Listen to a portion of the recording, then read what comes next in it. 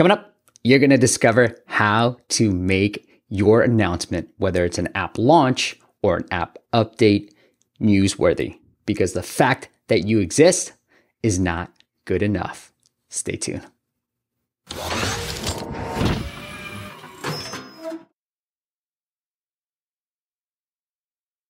What is up, App Nation? It is Steve P. Young, founder of appmasters.com. You know, the agency, the growth hacking agency that is here for you to help grow your downloads. We're exceptionally great at taking startups and getting them to the first 100,000. I would say that's our specialty, and obviously ASO as well. And recent update, because I want to keep this as a running vlog type of thing too. We just got our 19th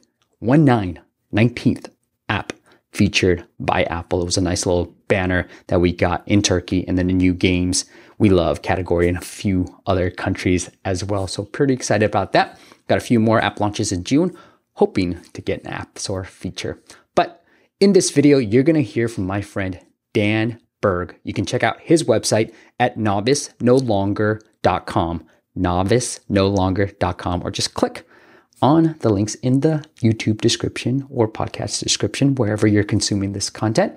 But Dan is a former Verge editor, The Verge, a great publication. And so you're going to hear about how he likes to receive PR pitches and how do you make your announcement more newsworthy. So the fact that you're launching, the fact that you exist, the fact that you're updating is not always newsworthy enough. So how do you stand out from all the hundreds of pitches that Dan and people on the other side, reporters, are getting to make sure they want to cover you? You're not going to hear it from a marketing guy, but from a reporter and editor. So you're going to hear from the other side on how they want to receive your pitches. All right, stay tuned for that, and I'll be back after the video.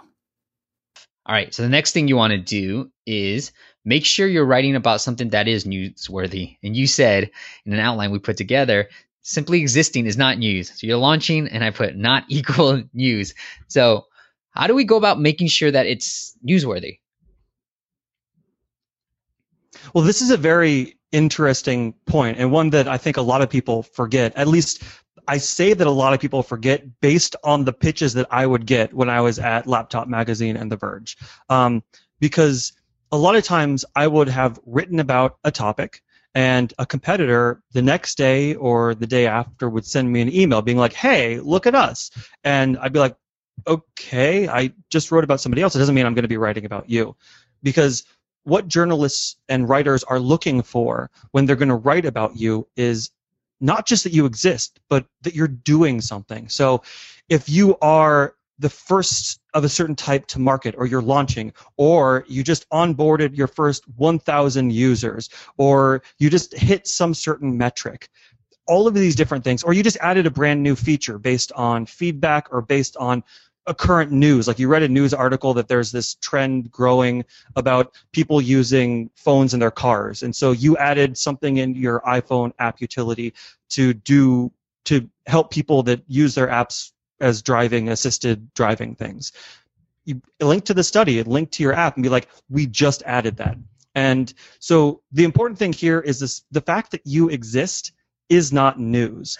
You have to figure out why you're emailing them, and you can kind of figure this out, and this also helps you move your app forward too, because you're responding every time you make a little change, every time you respond to somebody, that's another opportunity to pitch press. And a lot of times when you're sending out emails to journalists, you're not going to get a response. Nobody's going to email you back. It's going to be like throwing a penny in a well. It's terrible. But what you do with that spreadsheet is you then put on when was the last time you contacted them, and then every time you make a change with your app, being like, hey, I just want to let you know we just added this because of this. And it's also another opportunity too, if you did get press from any other publications, to be like, here's some other people that wrote about us, just so they know that you're not just some random person possibly. And that's kind of the new routine, that every time you add something to your app, or every time something happens that might relate to your app, it's a new opportunity to really try to get your app out there.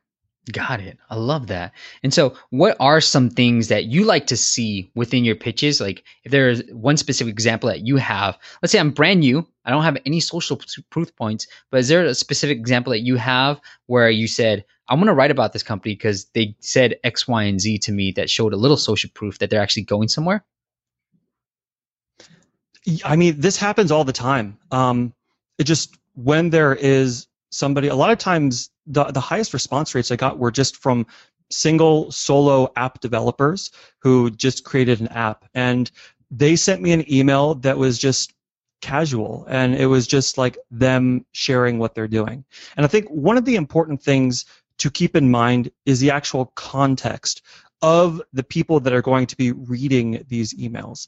The people that are journalists, like I was, and like everybody they're going to be emailing, they're journalists because they're interested in the topics that they're writing about, and they were probably researching them in depth long before they got into journalism, and they're continuing to do it because they love learning about new things and then sharing it with others, and that's like their passion. So if they're writing about apps, they love apps, and as an app developer, that means that you just created something that they love. It's in the category of something that they love. And so the best way to kind of go into this process and frame this entire thing is to really think of it as sharing something that you think is cool with somebody else who probably is going to think it's cool too.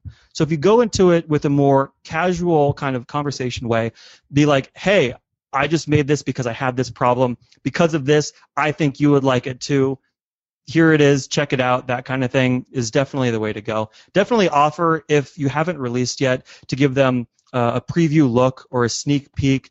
That's great. Don't ask for anything in return. Be like, I'm only going to give you this if you write about us. But just see if they're interested in checking it out. That's definitely the best way to go, because journalists are people too, and they think the stuff that they're writing about is awesome, and that's why they're writing about it.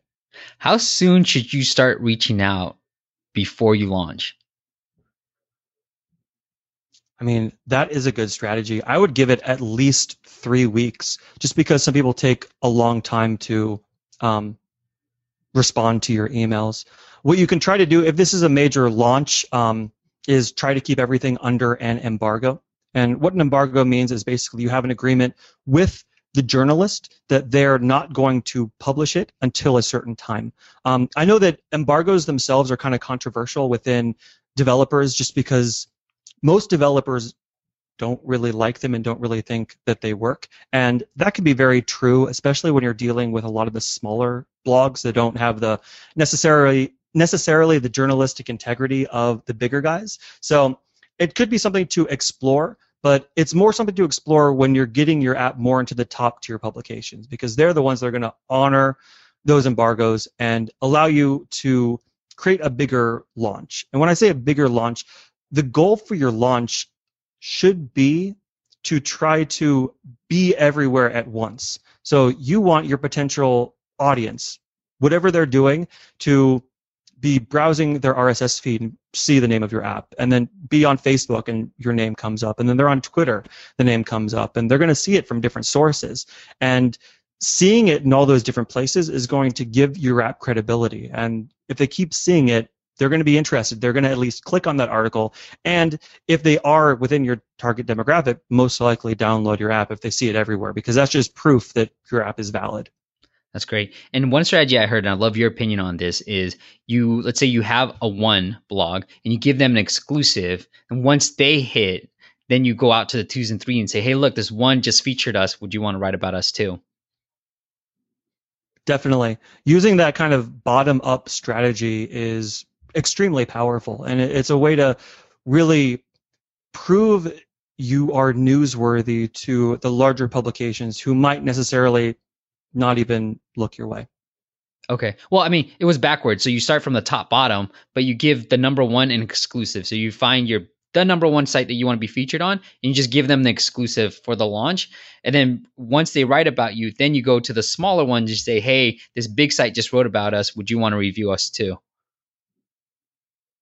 Definitely. And a lot of times if you get featured in one of the top tier blogs and give them an exclusive, you're going to get all of those smaller blogs writing about you too, because a lot of those places get their news and choose what to write about by what's featured on the bigger ones. And that's just how it works. It's not even just like that's just how it is. And I mean, you're going to see the exact same blog post like stolen and published a bunch of different places, and it's going to help you get that exposure, especially if you have a link back to your website. You're going to get the SEO juice from all those links back to you, and it definitely works that way. And I mean, using that like a coverage in a TechCrunch to get in the smaller tier blogs is definitely going to be effective. I'm back. I know. Wasn't that great? Really awesome content from Dan. Again, his website is novicenolonger.com, novicenolonger.com. I was a guest on his podcast back in the day as well, so go check that out. But this was just a snippet of all the greatness inside App Masters Academy. Look, guys, I want to reveal some of the content within App Masters Academy because frankly, I don't think I've done a great enough job showing you what's involved. So if you want to hire us, go check out appmasters.com. But if you really want to learn from us and some of my expert friends, that course, this full-blown course, is under the App Masters Academy membership site. All right. We got some amazing content helping you to grow your app downloads with some advanced tactics. You just have to go into the content. I think we've done a really good job of structuring everything, but we've got so much content in there that's really going to help you and so much great results we've seen from our students already. So we're going to try to build out a community outside of this as well to really make sure that everybody's connecting. But we're so stinking proud. I'm so stinking proud, frankly, of the content that is under App Masters Academy. So I want to do a much better job of showing you some of the snippets within the App Masters Academy. All right. So if you're ready to get started, it is appmastersacademy.com, just $49 with thousands of dollars worth of content, $49 a month just for you. All right. Until next time, I will see you on the next video.